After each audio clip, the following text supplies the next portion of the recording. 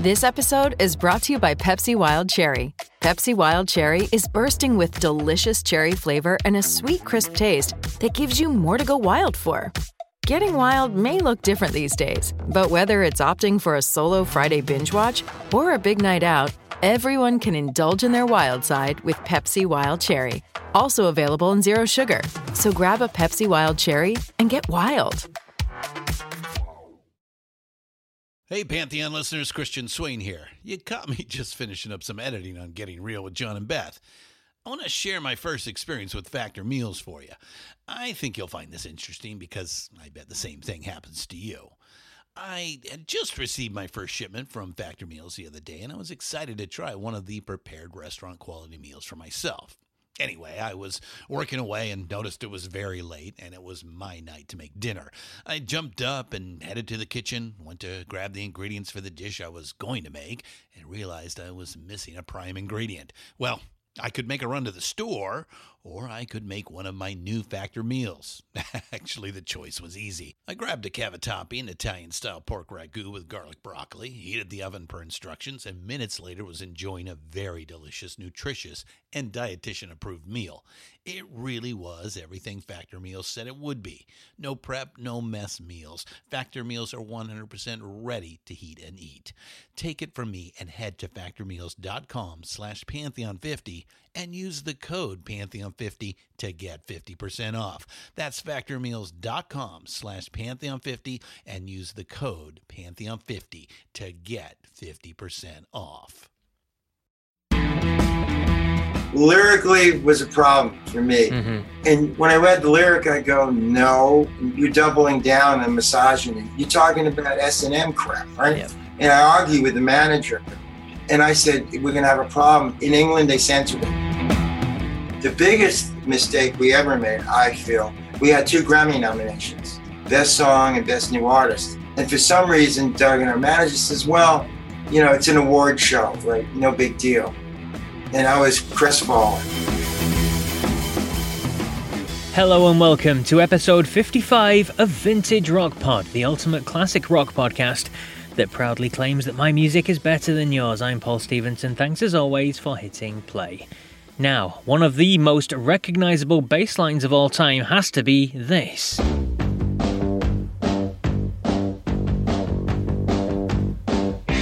Instantly recognisable as being My Sharona by the Knack. That was the biggest selling song in America in 1979 and was a number 1 hit all over the world. The album it came from, Get the Knack, was also a massive hit, number 1 in the US for 5 weeks. It went platinum in a matter of months.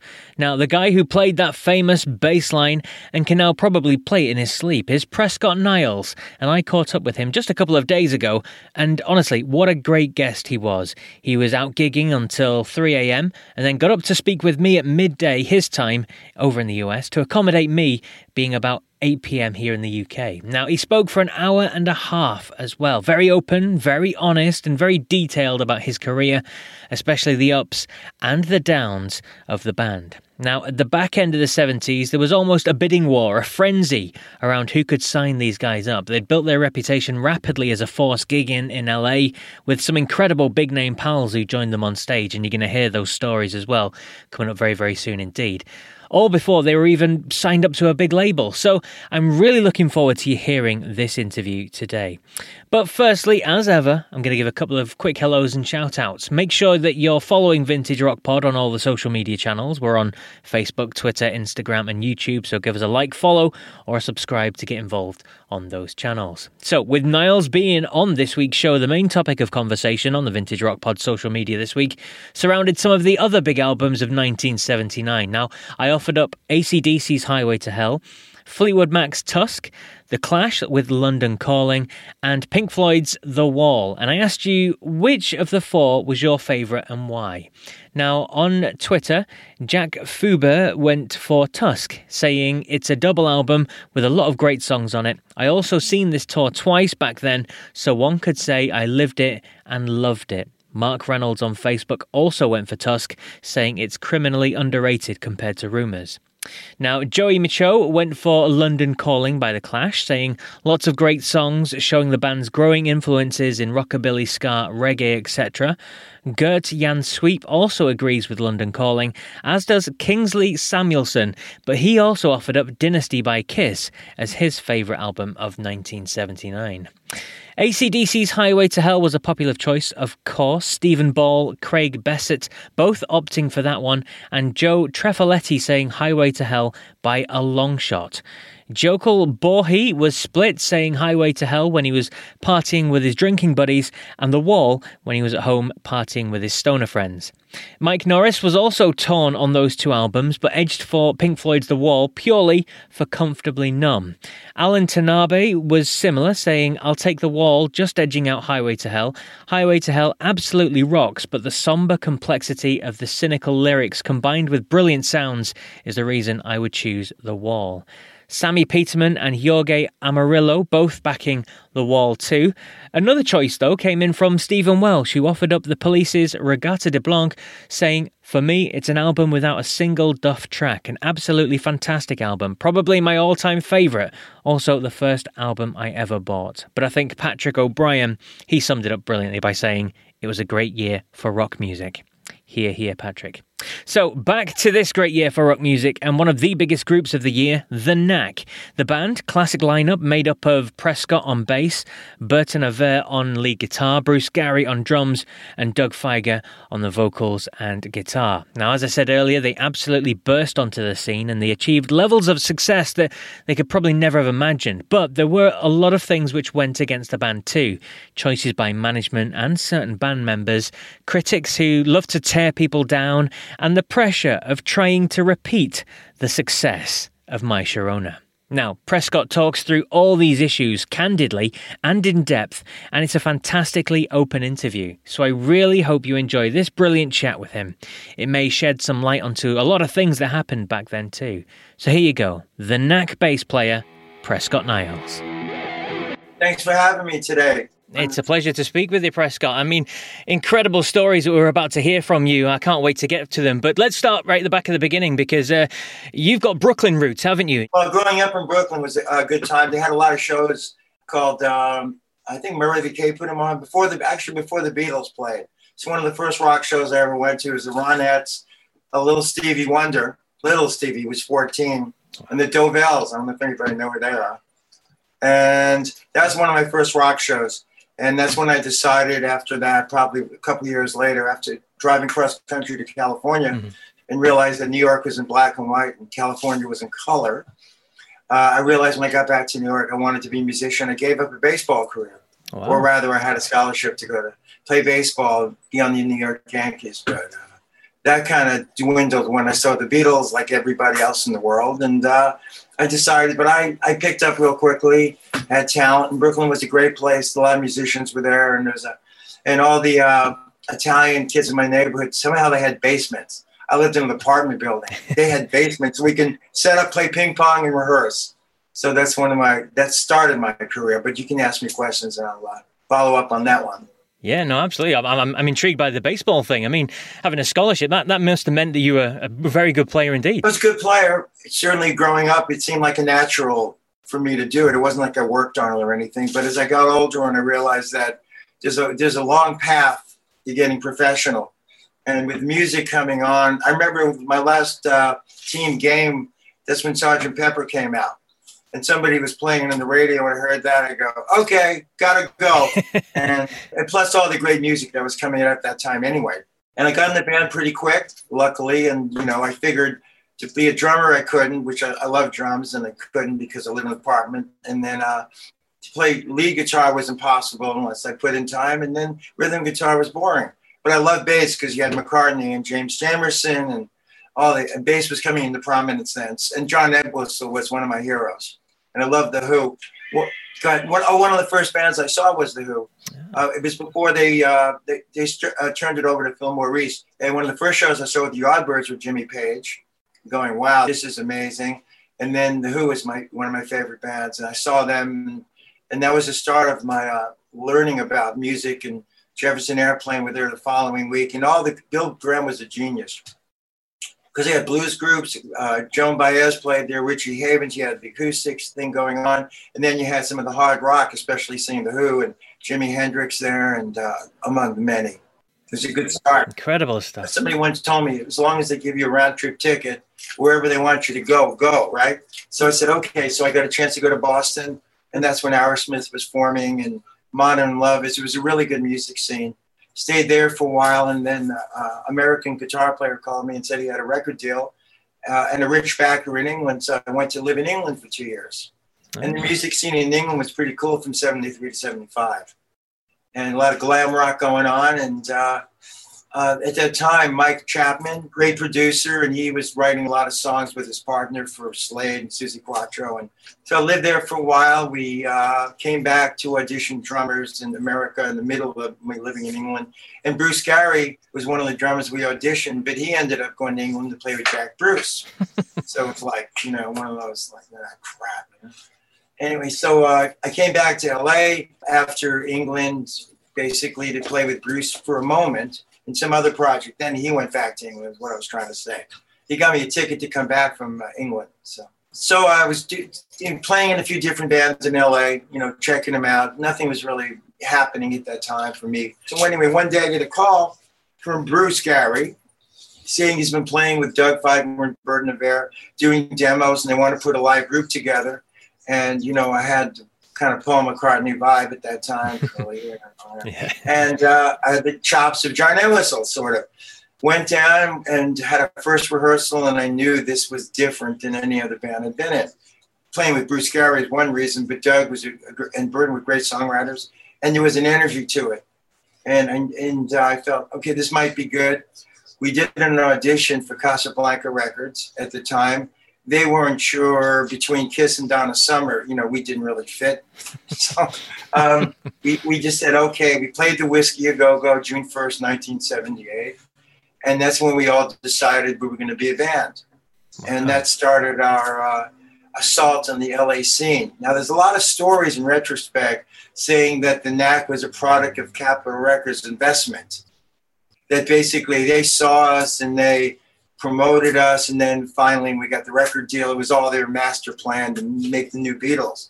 There's a lot of things written. No, we played every club, every show, and we started generating audiences based on the quality of the live group. It was a great live band, and that's one of the reasons I always say we weren't one-hit wonders. We were one-take wonders, because basically most of the recording we did, it was all one take in the studio.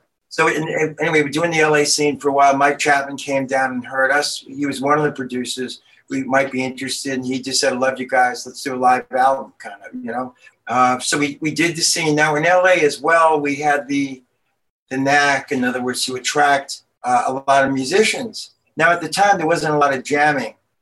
There was with established groups, but, 1 week we were jamming with Eddie Money. He came up on stage. We did 2 Tickets for Paradise. Then Tom Petty came down. We did Mona and Not Fade Away. Now, Bruce had a connection to Bruce Springsteen. So all we did was invite people up if they were there, which was kind of rare, but we knew our musicianship was really good. So he played with us, which really got a lot of buzz in the music scene.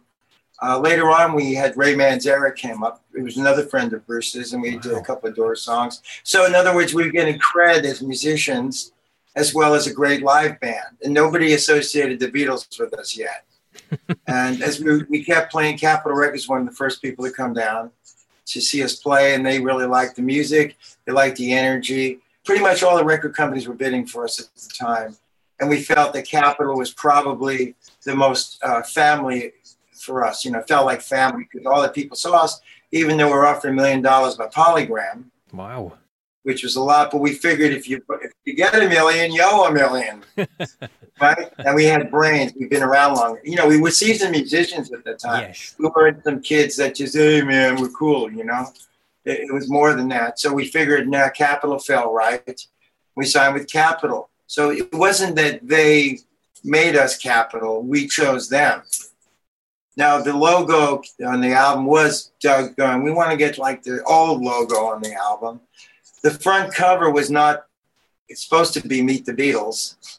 A good friend of mine, Randy St. Nicholas, who was transitioning into photography, who ended up becoming a great photographer, as a result of her own talents, and did a couple of books with Prince, and you can look it up, Whitney Houston, everybody, and the Bee Gees, she's the best.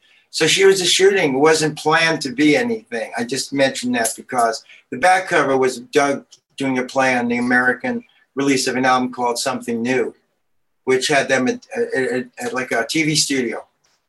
So that was kind of Doug's like tongue-in-cheek Beatle thing. That started a little bit of the trend. But nobody at that time ever saw us play. We were more like The Who, more like the Kinks, hard-edged, Phenomenal. And just talking about the recording of that first album then, Get the Knack. I mean, you spoke about Mike Chapman there. I mean, it was days, wasn't it, that you were in the studio? It was a really quick process. Well, yeah, pretty much. Well, here's the chronological timeline for us. When we started recording, it's a studio called MCA Whitney, where Mike liked doing a lot of recordings. So Blondie had just started, and they were working on Heart of Glass. And Mike actually co-wrote some of it. So we cut all the basic tracks, mastered the album, and they were still working on Heart of Glass, which means Mike is a perfectionist, but we cut the album, had it mastered within a month, which was record time. We probably spent maybe $18,000 on the recording and maybe $3,000 on wine. Doug liked fine wine. But it was straight. There were no groupies. It was just Mike. We come in and Mike goes, okay, let's do it. In other terms, Sharona was one of those songs where Mike just says, okay, let's do run through, right? Yeah. We go, okay. So he goes, play like you're playing to an audience, okay. So we played Sharona as a run through. Most people do a run through and then they do a take and then do another one. We played it through and Mike goes, okay, let's move on. He goes, what do you mean? He says, we got it. I said, got what? We just ran it through. He goes, nope. He says, we got it. We went in there and go, well, it's pretty good. We didn't know the difference between, let's say, how can you explain it? It wasn't, there were no mistakes because technically we were really good. But there was a thing, Mike, it's a freshness. Sometimes when you record, when you do a song 5, 6, 7 times, it loses its innocence. Mike caught it the first time through. Burton jumped a couple of leads because he, played rhythm on the basic track, and then Doug fixed a couple of notes. That was it. And Mike said, let's move on. So pretty much we did 3-4 songs a day, basic tracks. And Mike loved it that we were prepared. It wasn't that we were better than anybody else, but some other groups like to perfect it in the studio, and some groups would take months in the studio, But we figured if Mike said it was good, it was good. Mike was the only one to say that Sharona was #1 single. I was going to say that I did see an interview with him where he said the first time he heard it, he stopped you guys and said, look, that's a #1. Yeah, and I wrote it in my journal. I said, Mike Chapman says. Because Capitol didn't release any singles. They released the album. And at the time, we were in Europe playing some, shows. And then we heard that, the record was released first, that it was Sharona was the most requested song in America. And then the next week, we played Liverpool. And the first time we ever heard a Knack song was across from where the Beatles played, the Cavern, was Eric's place. We're in a pub and they played Good Girls Don't. And then we thought, well, how do we get to here where the Beatles played and we're hearing our song on the radio? So that was one of those wonderful moments of, wow, we made whatever we made. Didn't make it, but we made it, right? Yeah. And so we heard that it was the most requested song in America. The great thing about that was not releasing the single. The album went to #1 first for a few weeks, and people got to hear the whole album. See, after because Sharona was such a huge hit, a lot of people maybe would have been discouraged to hear the whole album, back in the day. And Sharona was the first song in the second side. It wasn't the first song in the first side. Yep. Which is, how people do things back then. Sequencing was a big deal. Mm-hmm. But radio loved it, and we came back, and we couldn't believe it, actually. The interest for the album and the single, and it was #1. So that was a good indication of at least we're heading in the right direction, right? You could say that. And Robert Hilburn was a big film music critic in L.A. They did a cover story on us, but what they did was they had Get the Knack like on top and Meet the Beatles reversed on the bottom. So he started making this connection to the Beatles. The only song that sounds like the Beatles was Maybe Tonight. Had the backwards drums. But for some reason, that's when critics started comparing us to the Beatles, which you never wanted to have happen. So how did you feel at that point? I mean, you guys are a fresh band and you're just breaking through, and to be labelled with something like that and compared with the greatest band of all time, it's that's difficult, isn't it? Well, it was fantasy for a while. We didn't realize the fact that the huge power of the single, and then the image, they go Capitol Records, people started to assume that we were manufactured, which didn't, it was one of those, no, guys, we did the work. Nobody gave us a credit card to buy our success, literally. That bothered me a little bit. Then came the backlash. Because we did our album for so cheap, other bands were expected to do the album as cheap. If the Knack can do an album for $17,000, why are you guys in the studio for 3 months? Then we got a little bit of blowback from musicians going, fuck the Knack, man. We're expected to do something we didn't expect to do. If that makes any sense, right? So even though there was a camaraderie, there was a little bit of isolation because they had a pressure we didn't have. And then we came back and we did our U.S. tour, and we ended with Australia and Japan, which is fantastic, Arriving in New Zealand and saying we're number one in New Zealand, it was like, we're number one in New Zealand? It was great. I like New Zealand. It was a trip, right? Fantastic stuff. And you've mentioned Sharona. I mean, we've got to touch on it, haven't we? Thank God that the girl wasn't called Jill or Edna or Doris or something like that. Well, it could have been Peggy Sue, but it was interesting because, Sharona, first of all, is a very common name in Israel. It's the same as Sharon, but Sharona was like an odd thing to people. I don't know why it was Sharona. So people would go, what? A few years ago, somebody asked me, said, so what's your Sharona? An interviewer.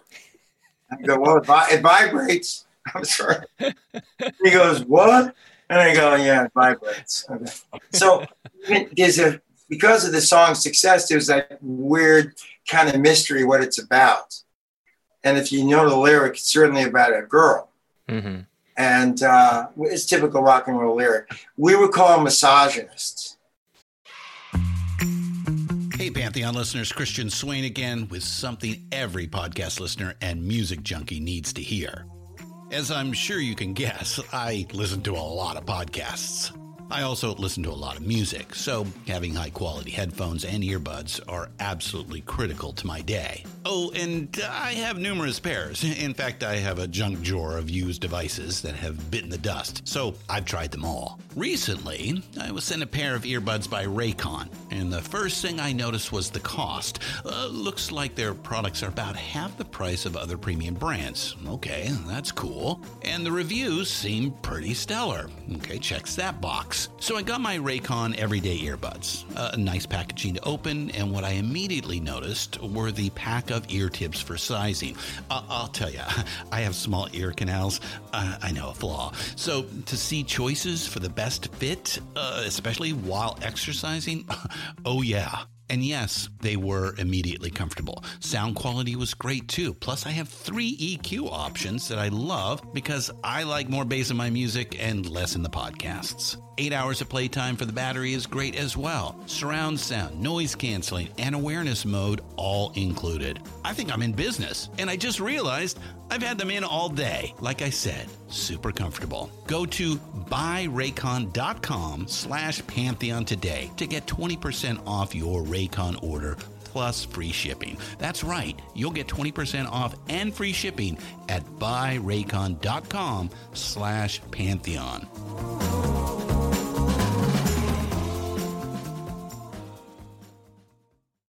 American Criminal is a new true crime podcast from the studio behind American Scandal and American History Tellers. Every week, you'll fall deeper into the riveting stories of the country's most clever, craven, and cruel criminals. Fraud, theft, murder, and worse. Whatever the case, whoever the criminal, you don't know the whole story until now. The debut season tackles one of the most sensational cases of the 20th century, the Menendez murders. In 1989, young Lyle and Eric Menendez brutally shot their own parents. Prosecutors and the press said it was a multi-million-dollar inheritance that led 2 greedy rich kids to murder. But the picture-perfect facade this Hollywood family built hid troubling abuse. Could these teenagers have been driven to kill? Or was it even in self-defense? Listen now. Go to AmericanCriminal.com or search for and follow American Criminal wherever you get your podcasts. Yeah. Now, if Led Zeppelin or, other people, let's say, did songs that we accuse of misogyny, it would just be guys writing about girls. But for some reason, there was like some woman said, they're misogynists. I'm going, how does that happen? Look at all the other songs out there, right? Now, that was a little bit of blowback we got. The U.S. tour went wonderful. Okay, so we came back to L.A. Everything's great. Now, we hadn't done the American TV yet. We had done TV in every country. We did Top of the Pops. We did everything. Yeah. Our manager and Doug figured we had to do the right show. So Don Kirshner's rock concert, Midnight Special, we didn't do. And even now when I'm watching, YouTube clips of them, why didn't we do it? Dick Clark, who wanted us to be an American Bandstand, right? We didn't do it. And he actually had a treatment to do a movie saying we were the new whatever we were supposed to be. We didn't do American Bandstand, even though we could have. And we were offered that, remember Mork and Mindy, that big show? Yeah. No. We were offered to appear as maybe from another planet. So all those things would have made us more a household name. None of that happened. So in a way, we had the picture from Get the Knack. We had some radio interviews, but not having American TV was insane because we had so many opportunities. I think that, and there was no MTV till a year later. So we could have been much more acceptable as personality. So whose decision was that then? Because I've read before that the fact that the Knack didn't do too many interviews, especially in America, and that kind of went against you with the critics as well, didn't it? Whose decision was that? Well, John Peel did a thing on us. He came in a tour bus, and we did American tour and interviewed Doug. And Doug was very smart, and I think he had a chip on his shoulder. So I think sometimes in interviews, he might have been a bit negative, and perhaps that maybe not at the right time to be condescending. Mm-hmm. Not of us, but just the music scene. And so that started to get a little bit of a negativity. Our manager felt we were great together on interviews. In a way, we played off. We were very funny, intelligent. Yeah. It really worked, but a lot of people didn't get that. When Doug started being more prominent, it became more focused on his vision of who we were than who we were, and his own issues maybe came up. So that's where, in a way, we wanted to limit it. As far as decision-making, I think our manager felt we had to do something extraordinarily special because we're off at all these shows, even though that's stupid. We're just a rock and roll band, right? Mm-hmm. So instead of doing those things, we didn't do. And that caused a bit of a thing where who do they think they are? Yeah. Which contributed to the snobbery. The biggest mistake we ever made, I feel, we had 2 Grammy nominations, Best Song and Best New Artist. I wanted to be invited to the Grammy Awards all my life, let alone being nominated. So we had this chance to go back to Japan, play Budokan, and do this big tour. And for some reason, Doug and our manager says, well, it's an award show, right? No big deal. And I was crestfallen because if we had played My Sharona live, because we're a great band, that would have cemented us into American culture. Well, we didn't. Went to Japan. It was a bad time to tour. And the night of the Grammys, we were in a snowstorm up in Sapporo, Japan, going, what the F? And we lost. Ricky Lee Jones won Best New Artist. And that was like the start of what are we doing here kind of thing. Mm-hmm. And then the second album was also a problem. Should I go on to the second album? Yeah, carry on. Yeah. Now, Capitol wanted to release another 2 singles. But for some reason, again, Doug, after talking to Scott, felt we should do a second album. Because we had enough material that wasn't on the first album. And Doug sometimes would say later on that, we were going to do a double album, but Capitol said we should do a single album. That's not true. We did a single album because that was the best material, if you know what I mean. But now we had Mike Chapman do the second album. Mike was not the Mike we knew because he was going through a divorce. So Mike wasn't quite as jubilant, as wonderful. And I felt bad about that. And Mike gave it his best, but I knew if he had a say, he wouldn't have put the album out. Also, Doug had Sharona coming to the studio as well. I guess John with Yoko comes to mind. Now, Sharona was great. We all loved her. But with the success, Doug started bringing Sharona with him places because she got attention. Yeah. So that caused a little bit of a riff in the studio. You know, Doug was getting his romantic rock and roll fantasy happening. I wish I had a girlfriend who can come, you know, be that. Write a song about. She was great. But, you know, let's say the enthusiasm was dissipated by that and Mike's situation. And I never felt, did you hear Baby Talks Dirty, right? Yeah. Well, lyrically was a problem for me because Doug and in the mind were going to be the Beatles and the Rolling Stones, sort of, right? You can't be that. And when I read the lyric, I go, no, you're doubling down on misogyny. You're talking about S&M crap, right? Yeah. That was me. And I argued with the manager. And I said, we're going to have a problem. And believe it or not, it was in England, they censored it because of the lyric. If you know some of the lyric, you get it. Japan was great because they got all the words wrong. So nobody knew what this song was about. So I felt that, first of all, everybody, you can't underestimate the power of My Sharona. If you're going to have a follow-up single, it better be better, if not as good. Capitol wasn't even sold on rushing a new album because they wanted to do 2 more singles. So that started the decline, actually, because the critics were waiting literally with gun pens, pretty much. They're ready to shoot us. We gave them everything they needed to fulfill their prophecy. Yeah, they were one-hit wonders. Now, by the way, Good Girls Done was the top 10. A lot of people never mention that song. Yeah. And number one in Canada as well, wasn't it? Yeah, Canada did very well, and some other countries you never expected to do well in. But I was really proud of that song too, you know. And so that started the blowback. And there was a guy who invented something called Nuke the Knack. You ever hear of that? Yes, I did, yeah. There was pins and T-shirts and everything.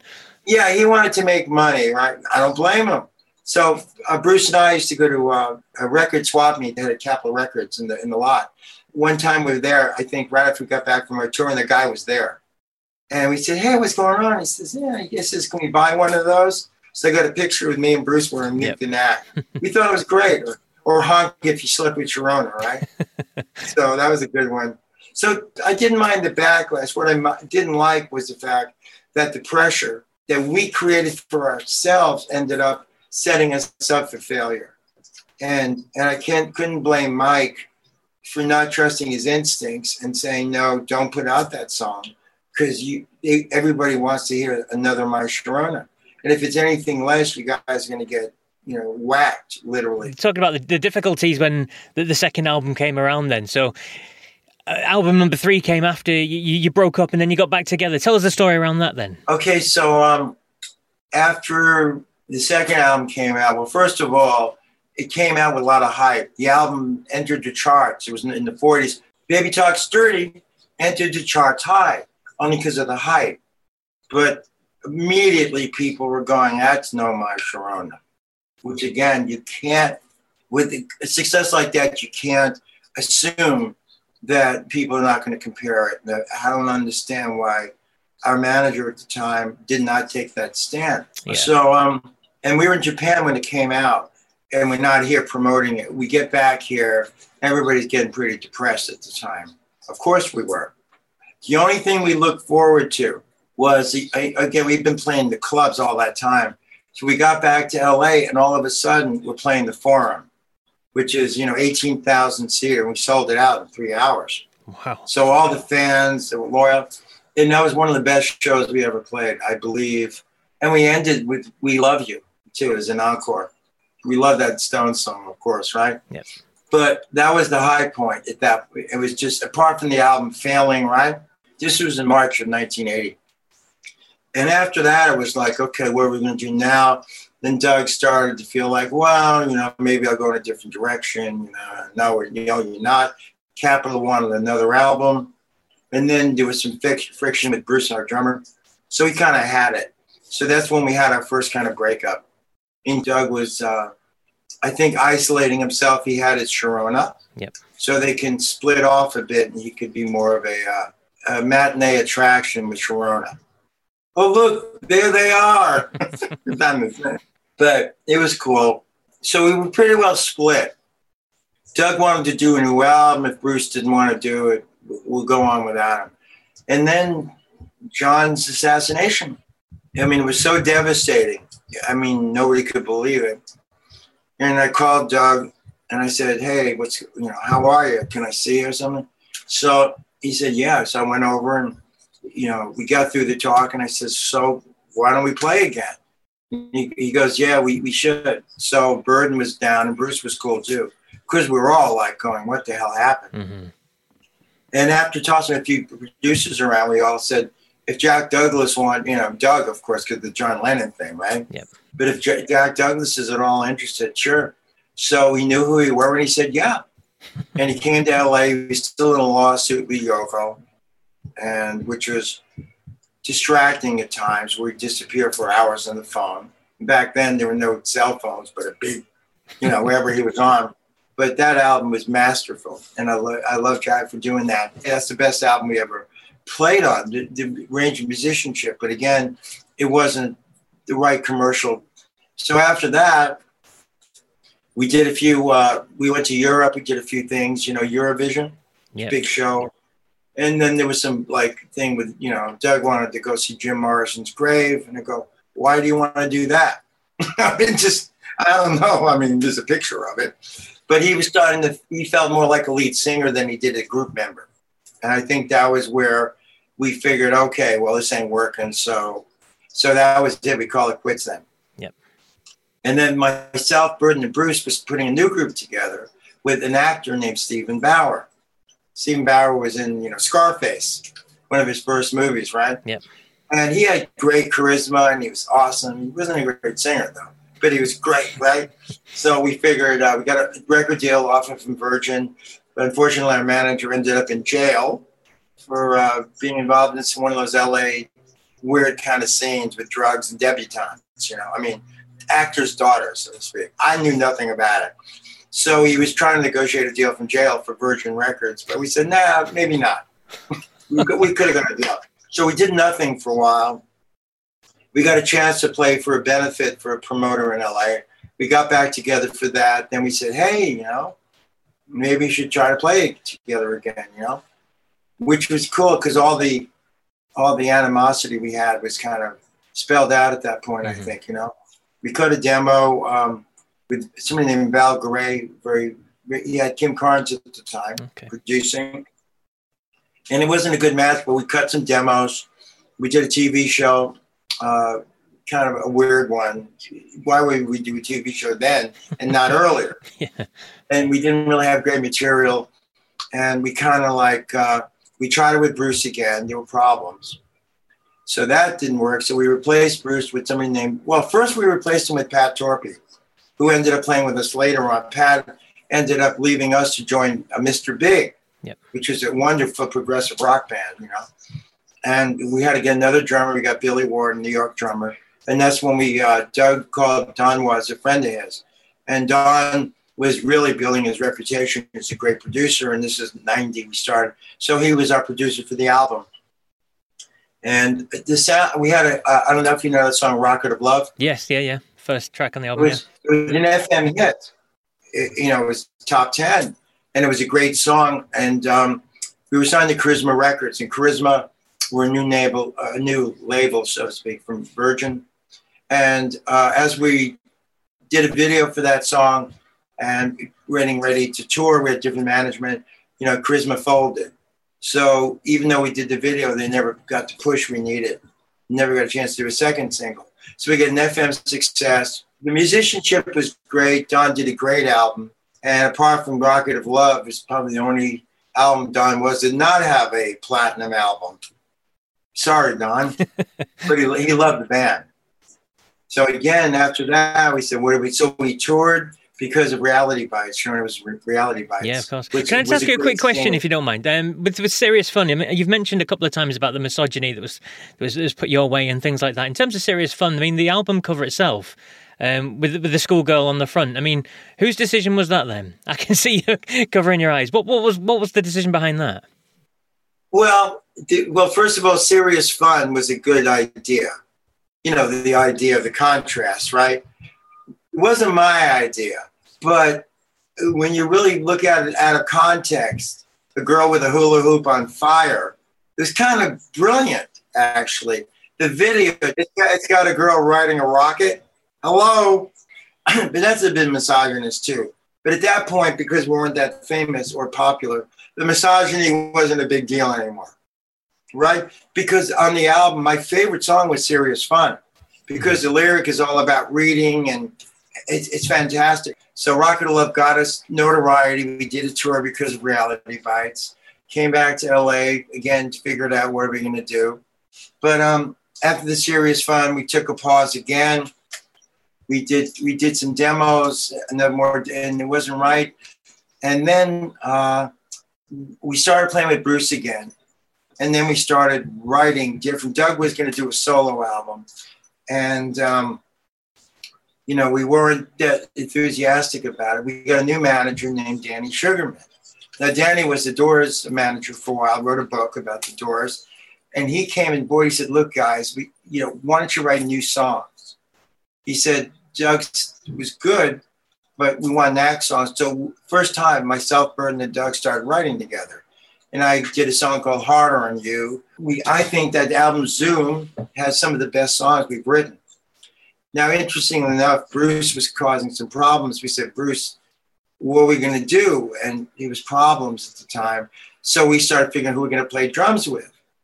And Doug said he met Terry Bozzio, and Terry Bozzio was interested. And I'm going, okay. I didn't ever think that Terry Bozzio. I mean, I knew for Missing Persons and everything, but I had no idea because he was playing with Jeff Beck and all these. But he liked rock and roll. So we gave Bruce a chance, and Bruce didn't respond. And so Terry Bozzio, we did that album called Zoom. So anyway, we did it on a short tour. We went with Rhino Records, and they didn't promote the album because they didn't know how to promote a new album. They did greatest hits with us too.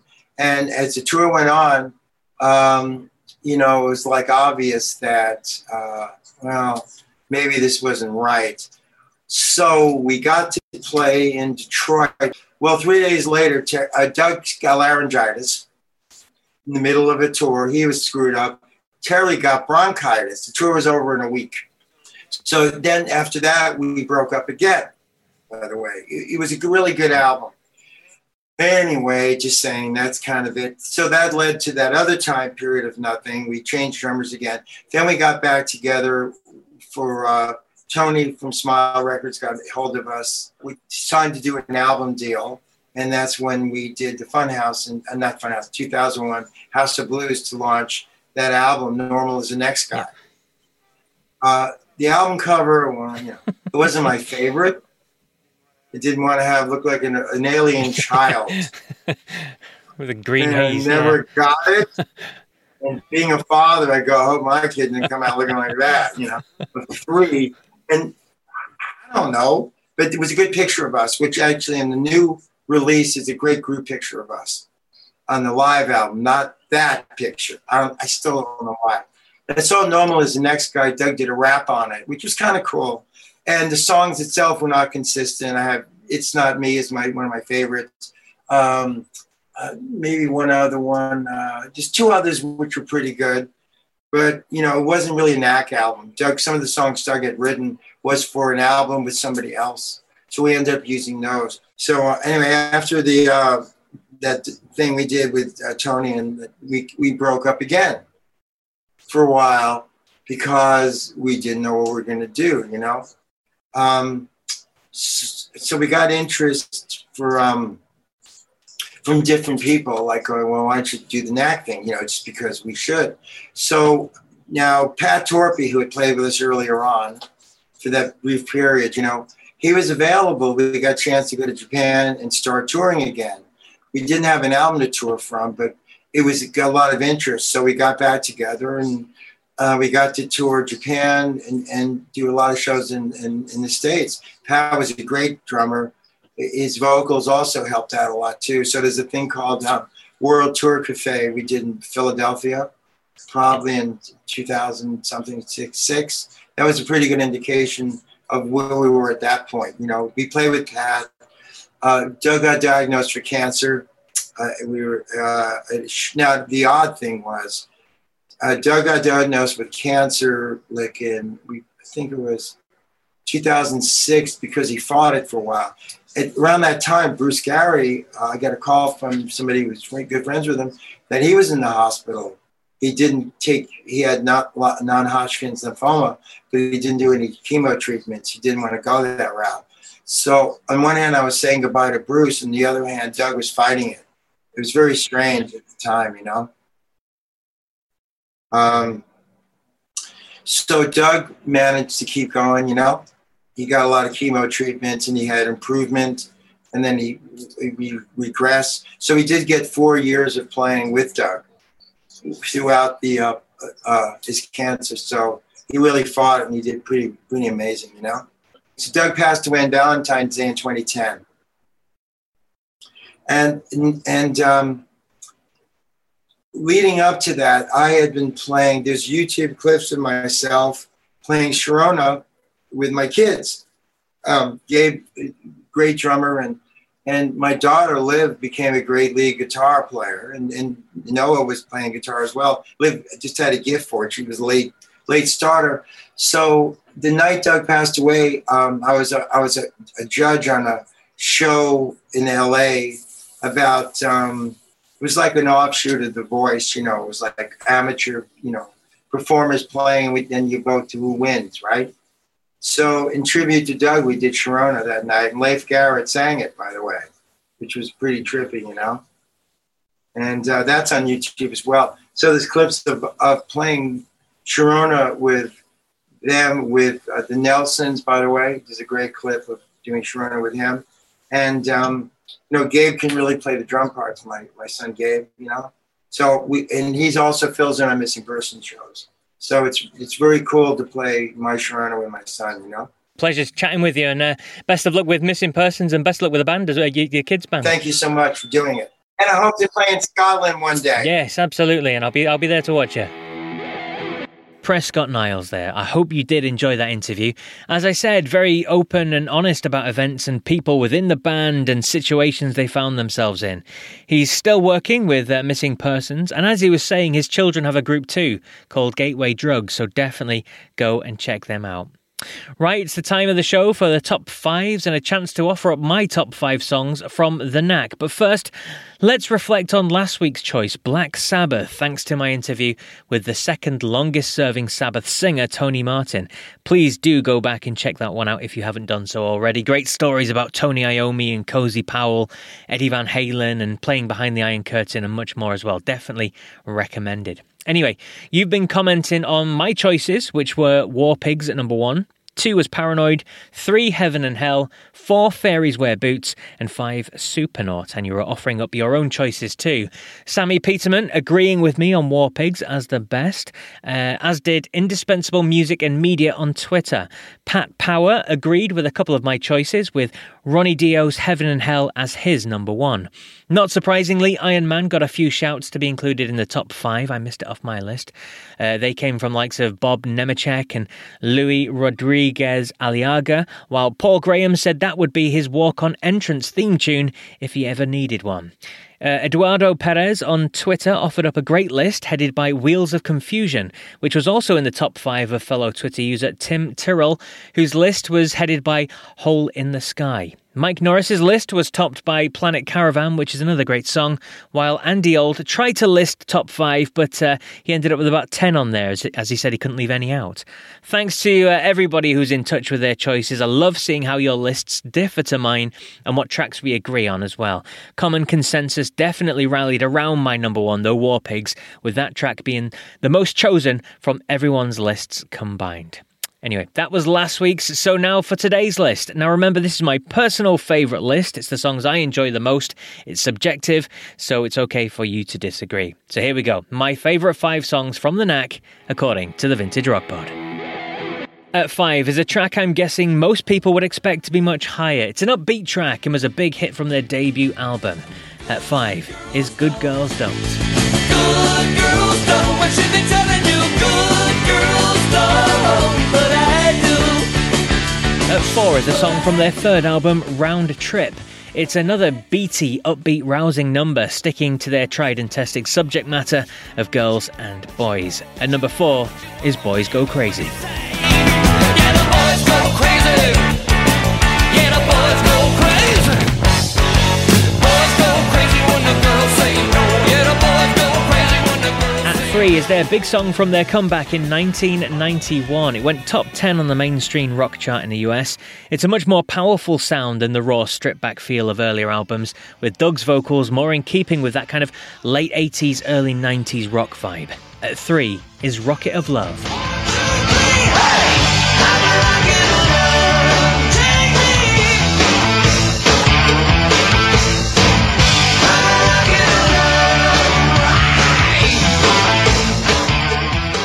At 2 is a track that will probably hardly ever get a mention, to be honest, but it's a really good song. It's got a really groovy beat to it, with great drumming as well, and a brilliant solo from Burton, who's an underrated guitarist.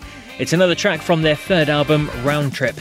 At number 2 is Africa. It's just got to be. You can't be sure till you open up the door. Open up the door.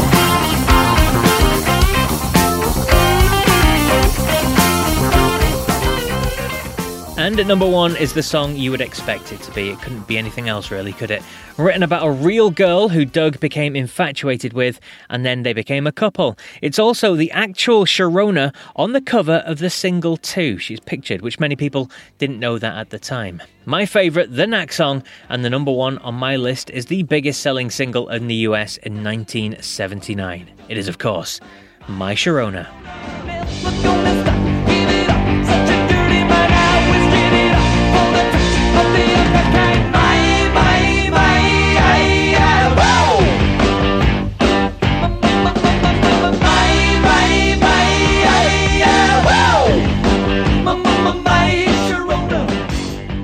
There you go, my favourite 5 songs from The Knack. As always, I'd love to hear your thoughts. Where do you agree or disagree? Let me know your top 5s.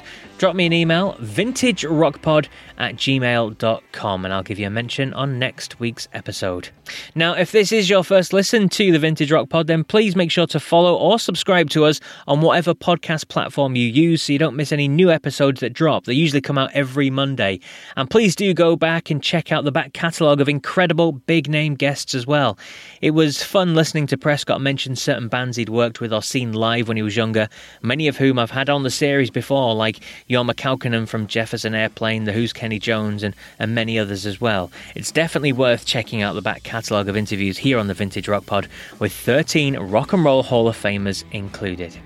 Anyway, that's it for this episode. Thanks so much for listening then. Until episode 56, remember, if you come across anyone who isn't a fan of classic rock, just tell them, my music is better than yours. Take care.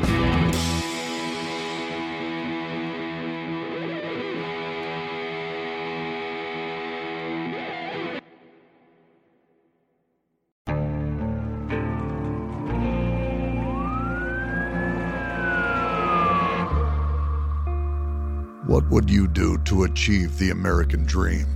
The big house, the happy family, the money.